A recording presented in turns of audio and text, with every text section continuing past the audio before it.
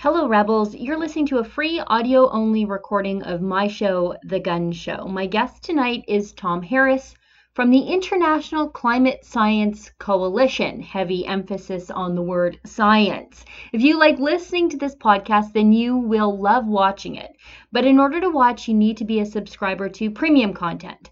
That's what we call our long-form TV-style shows here on The Rebel. Subscribers get access to watching my weekly show as well as other great TV-style shows too, like Ezra's Nightly, Ezra Levant Show, and David Menzies' fun Friday night show, Rebel Roundup. It's only $8 a month to subscribe, or you can subscribe annually and get 2 months free. And just for our podcast listeners, you can save an extra 10% on a new premium membership by using the coupon code PODCAST when you subscribe. Just go to therebel.media/shows to become a member. And please leave a 5-star review on this podcast and subscribe in iTunes or wherever you listen to podcasts. Those reviews are a great way to support The Rebel without ever having to spend a dime. And now please enjoy this free audio-only version of my show.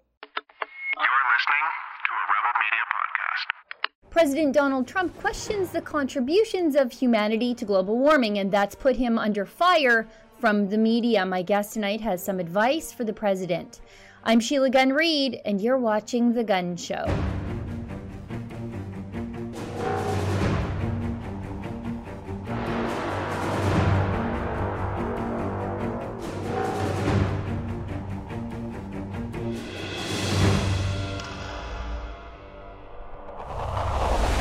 If you question the so-called consensus theory of catastrophic global warming being caused by us pesky humans. Well, if you're the president of the United States, you are then relentlessly mocked for it by the mainstream media, the elites of society, and your political enemies. And if you're a scientist, like a geophysicist or a geologist, you can be stripped of your achievements and awards by the scientific professional organizations to which you belong.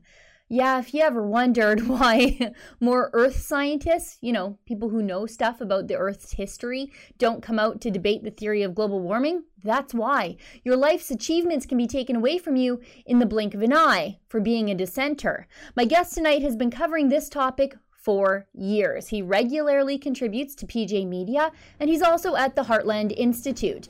Joining me tonight in an interview we recorded yesterday afternoon to discuss all this and more is Tom Harris from the International Climate Science Coalition.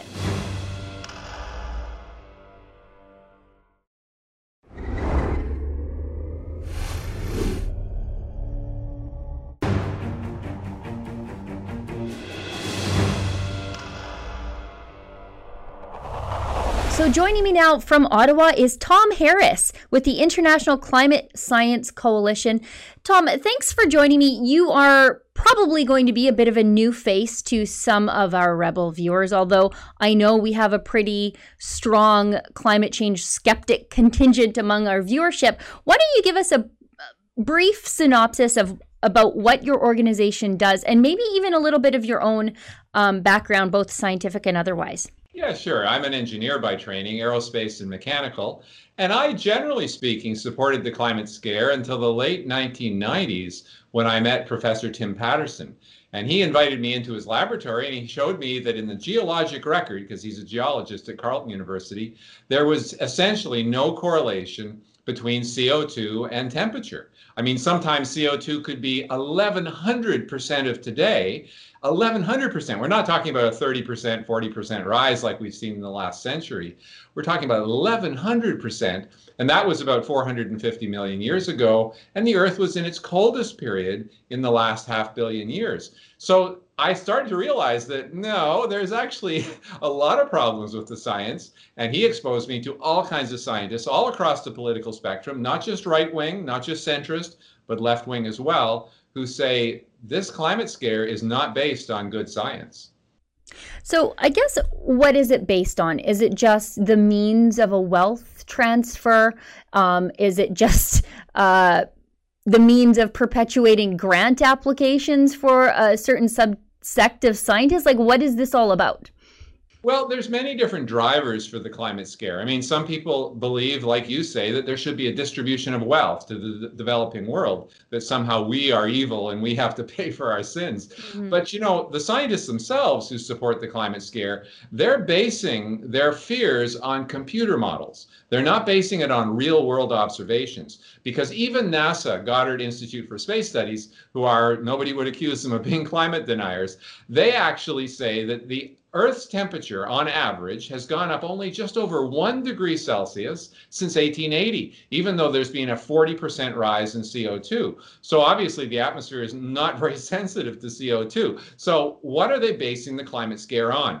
They're basing it only on computer models, forecasts of the future. But the problem is those models don't work. In fact, Dr. Craig Idsu from the CO2 science group in the US in Phoenix, or Arizona anyway, he says he showed graphs which show that the computer models, they over forecasted the warming of the last 3 decades by 3 times. So you can't use those models to forecast climate for the simple reason that A, we don't have a theory of climate. The science is really not understood. And B, the models don't work when we look at what's really happened on the real Earth. So the whole climate scare is based on something that doesn't work.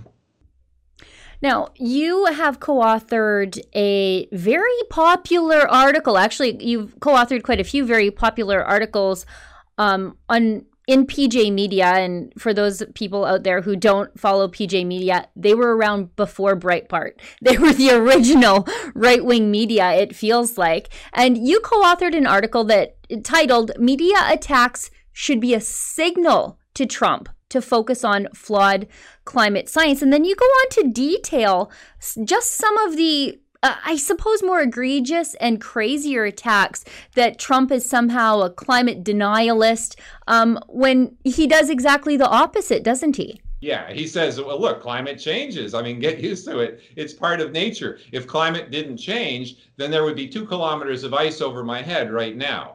Because, only 18,000 years ago, we were in a real serious glacial period. So obviously climate changes, and Trump says that. He's not a climate change denier, but sensibly, he questions the causes of climate change. And the interesting thing is, I had a friend, he passed away just recently. I think he was 97. He was a World War II Lancaster bomber pilot, Sandy Much. And he was a climate realist, okay? He understood that climate changes naturally all the time, and our impact is almost certainly slow. He told me one day when I was sort of complaining about all the attacks, he said, Tom, that's great. The fact that you're being attacked tells you that you're right over the target. They wouldn't bother wasting their time if you weren't actually hitting a vulnerable resource and also an important resource. And in this case, the most important resource in the climate war is the science. Because if you don't have solid science, then none of these plans make any sense at all. And it's also super vulnerable. Okay, there are documents like this one, for example, put out by the Non-Governmental International Panel on Climate Change, which uniquely is called the NIPCC. It's 780 pages. It's huge. There's another one by them, okay? These documents contain literally thousands of references from peer-reviewed science journals showing that the climate scare is either wrong or highly debatable. Okay, so when they talk about the science being settled, I mean, oh yeah, 1,000 pages of debate, that doesn't sound very settled to me. So Sandy Much said, look, when we were flying over Germany and we were bombing, if we came back and nobody shot at us, we were in the wrong place. When we were shot at, when we got the most flak, and this is a standard Air Force saying, when you get the most flak, you must be over your enemy's very valuable target and a vulnerable target they're afraid you're going to hit. So that's exactly why media gets so angry at Donald Trump, because he's hitting the nail on the head. The science is not there. Well, I mean, and that's the thing. When, Trump has his new panel that he's convened, the name of the panel escapes me right now. I'm sure you know better than I do. They haven't finalized it. Yeah. But they're talking about a commission, a presidential commission. Yes, thank you.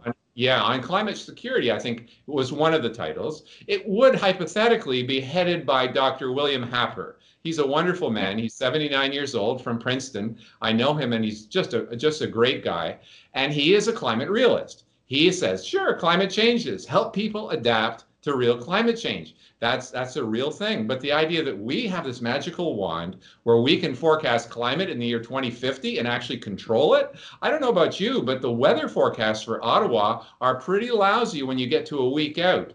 Think of what, they're expecting us to believe there's going to be more of this, that, more snow, more rain, whatever, in the year 2050. I mean, they have no clue. And in fact, not only do we not know how much it's going to warm or whatever it's going to do, we don't even know if it's going to warm or cool, because the sun enters into what's called a grand solar minimum around 2060, when all the various cycles of the sun hit rock bottom.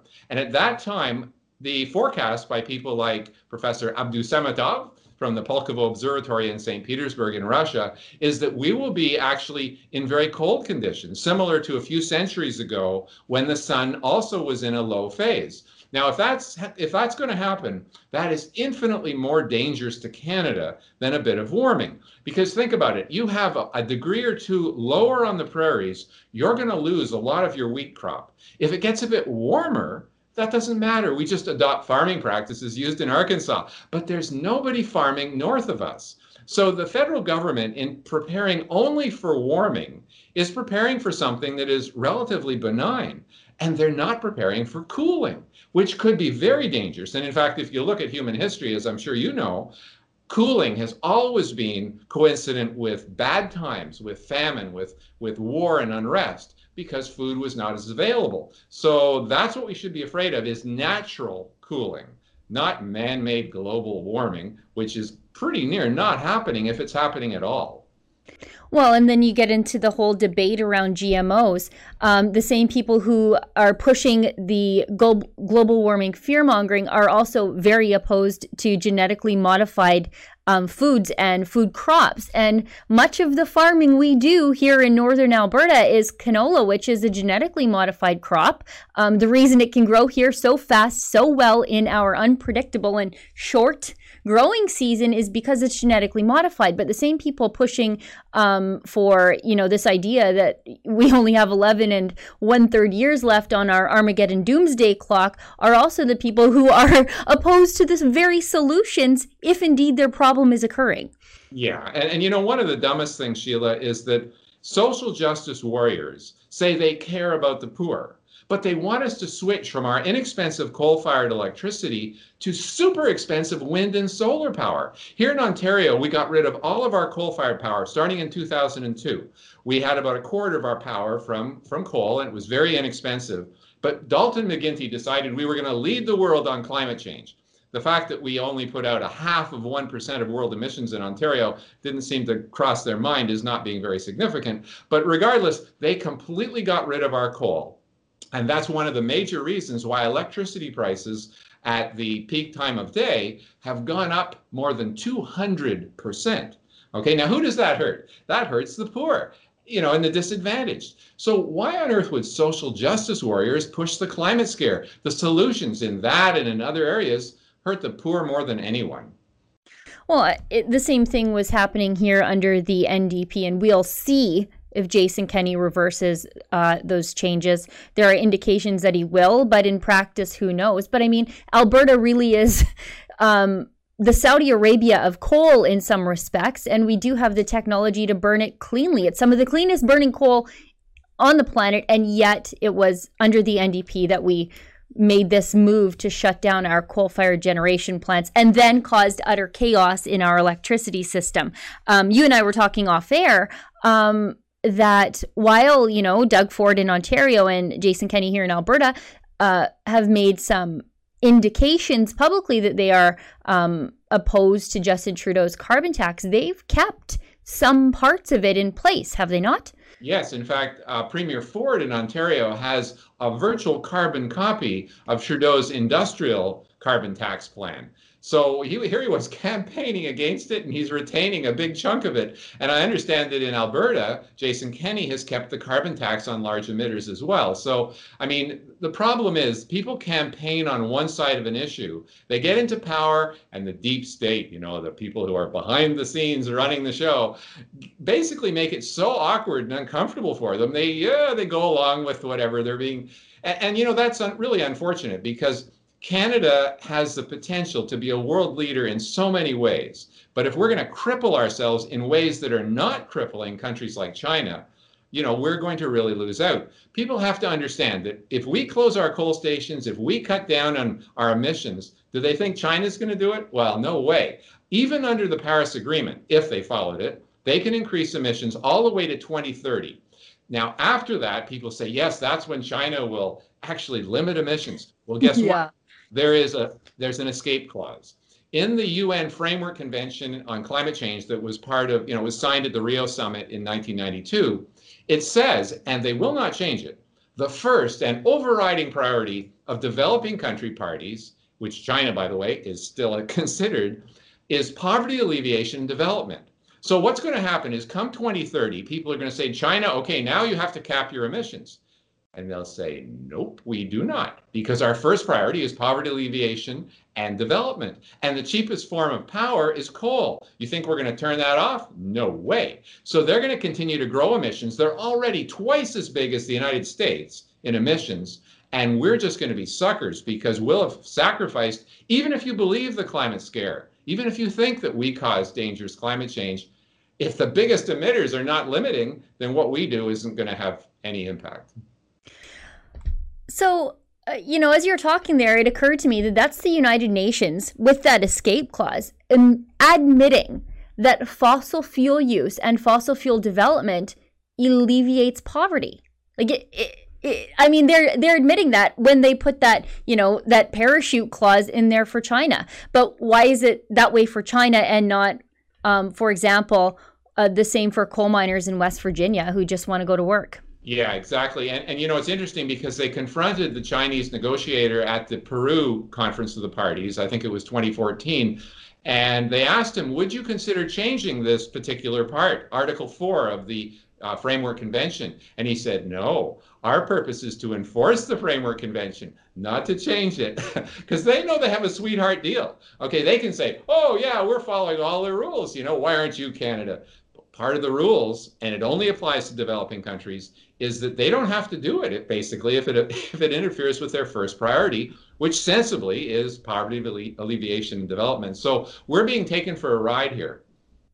Yeah, we're crippling our own economy while our geopolitical foes are, overtaking us, really. I mean, they don't have to overtake us militarily as long as the UN is helping them cripple our economies. Yeah, exactly.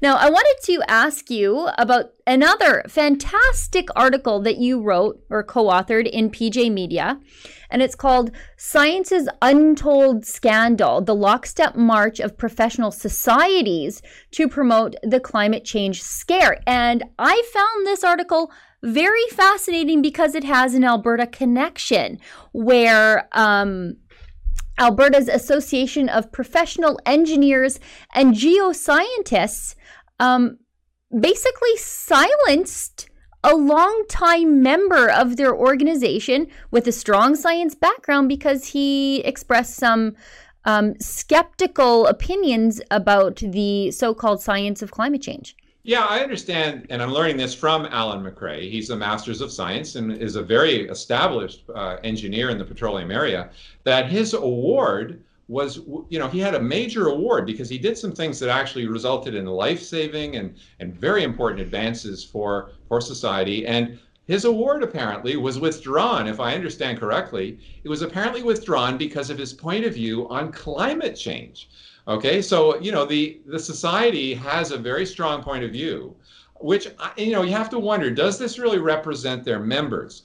As far as I know, there is no professional society in the world who has polled their members and showed that a majority of them support the climate scare. And a really good example is the Royal Society of Canada.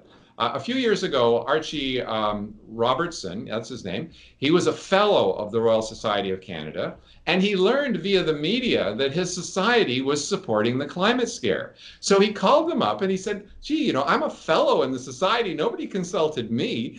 And they said, oh, well, the president signed it, he considered it consistent with worldview and, the world consensus, which of course doesn't exist.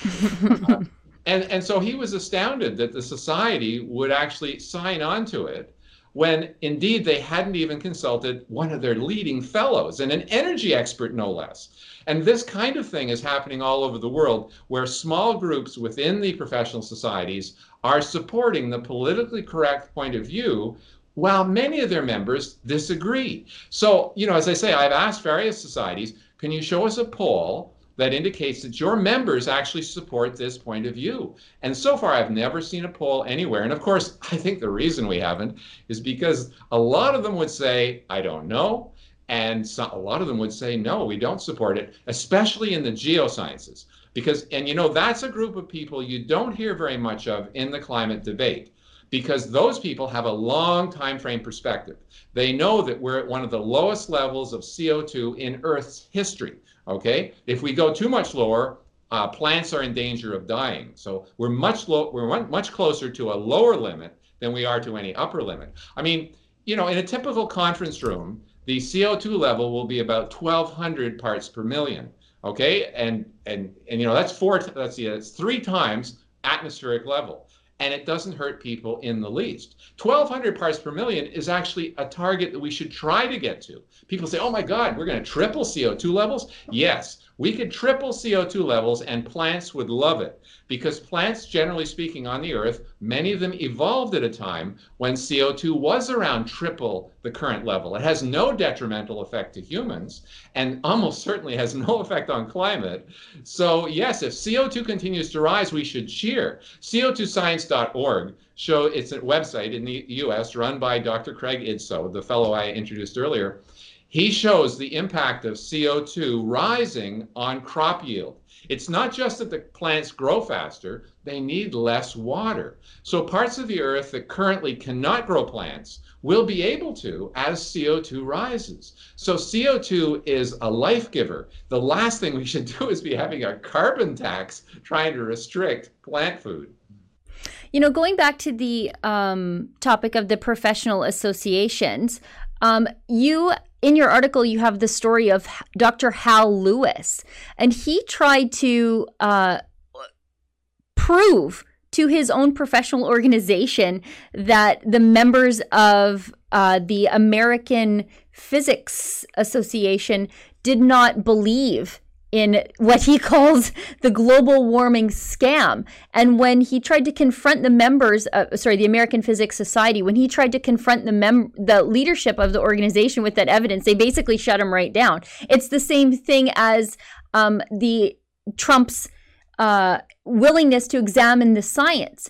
Nobody wants to examine any of the fine details in the facts here, because once you tear that Band-Aid off, boy, oh boy, the truth isn't how it's been presented to us at all. Yeah, in fact, the analogy I use, it's like they want to keep the lid on the Pandora's box. Because if you open it up and the public see how uncertain the science is, we don't even have to prove our point of view that the science is wrong. All we have to do is show it's vastly uncertain, because then people will say, wow, you're spending over $1 billion a day around the world, and that's what they're spending. Okay, people check Climate Policy Initiative out of San Francisco, and they say that's not enough. They say we should spend much more. It's over $1 billion a day, most of it going to mitigation, trying to stop climate change.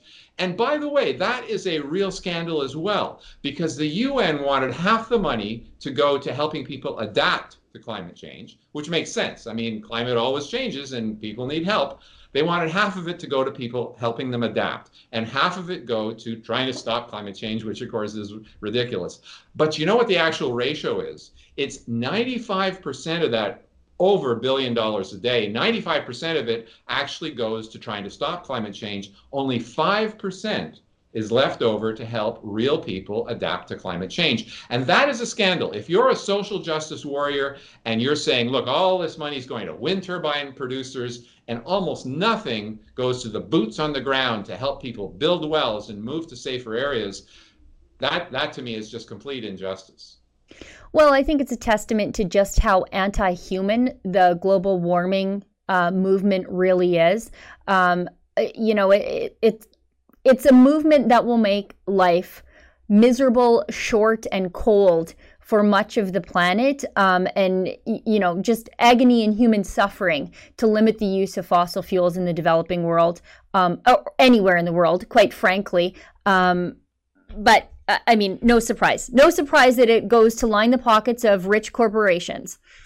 I should just alert you to one thing. Coming up on the 25th of this month is the, let's see, it's International Climate Change Conference number 13. It's going to be held in Washington, D.C., and I'll be introducing a panel specifically on fossil fuels and, things to do with prosperity. And, we'll also be talking about climate policy. But people can check it out on heartland.org, because the Heartland Institute are putting on this conference. It's their 13th, called the International Climate Change Conference 13 in Washington, D.C. And then people will see, yeah, we need fossil fuels desperately. The last thing we should do is close it down in an effort to control climate. That doesn't even make any sense. Tom, I want to thank you so much for your generosity with your time today. What's the best way that people can see some of the work that you're doing with the International Climate Science Coalition? I know they can find your articles on PJ Media, but where else can they find you? Yeah, the best place is to go to our homepage, which is climatescienceinternational.org. Great, Tom. Thank you so much. Hopefully we can have you back on the show sometime soon, maybe after your Heartland conference in Washington. Oh, yeah, I can tell you all about it. I'm sure it's going to be pretty fun. Thank you. Thank you.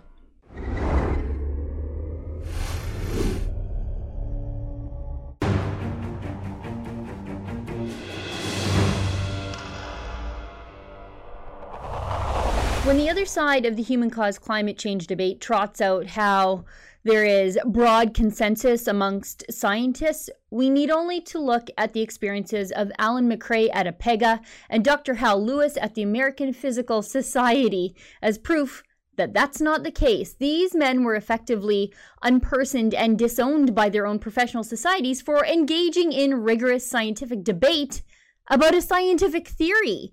And these organizations are those who pride themselves on being the keepers of professional scientific standards. We know the upper echelons of these societies are probably just as infested with green activists as all the other major institutions in our lives. Well, everybody, that's the show for tonight. Thank you so much for tuning in. I'll see everybody back here in the same time, in the same place next week. And remember, don't let the government tell you that you've had too much to think.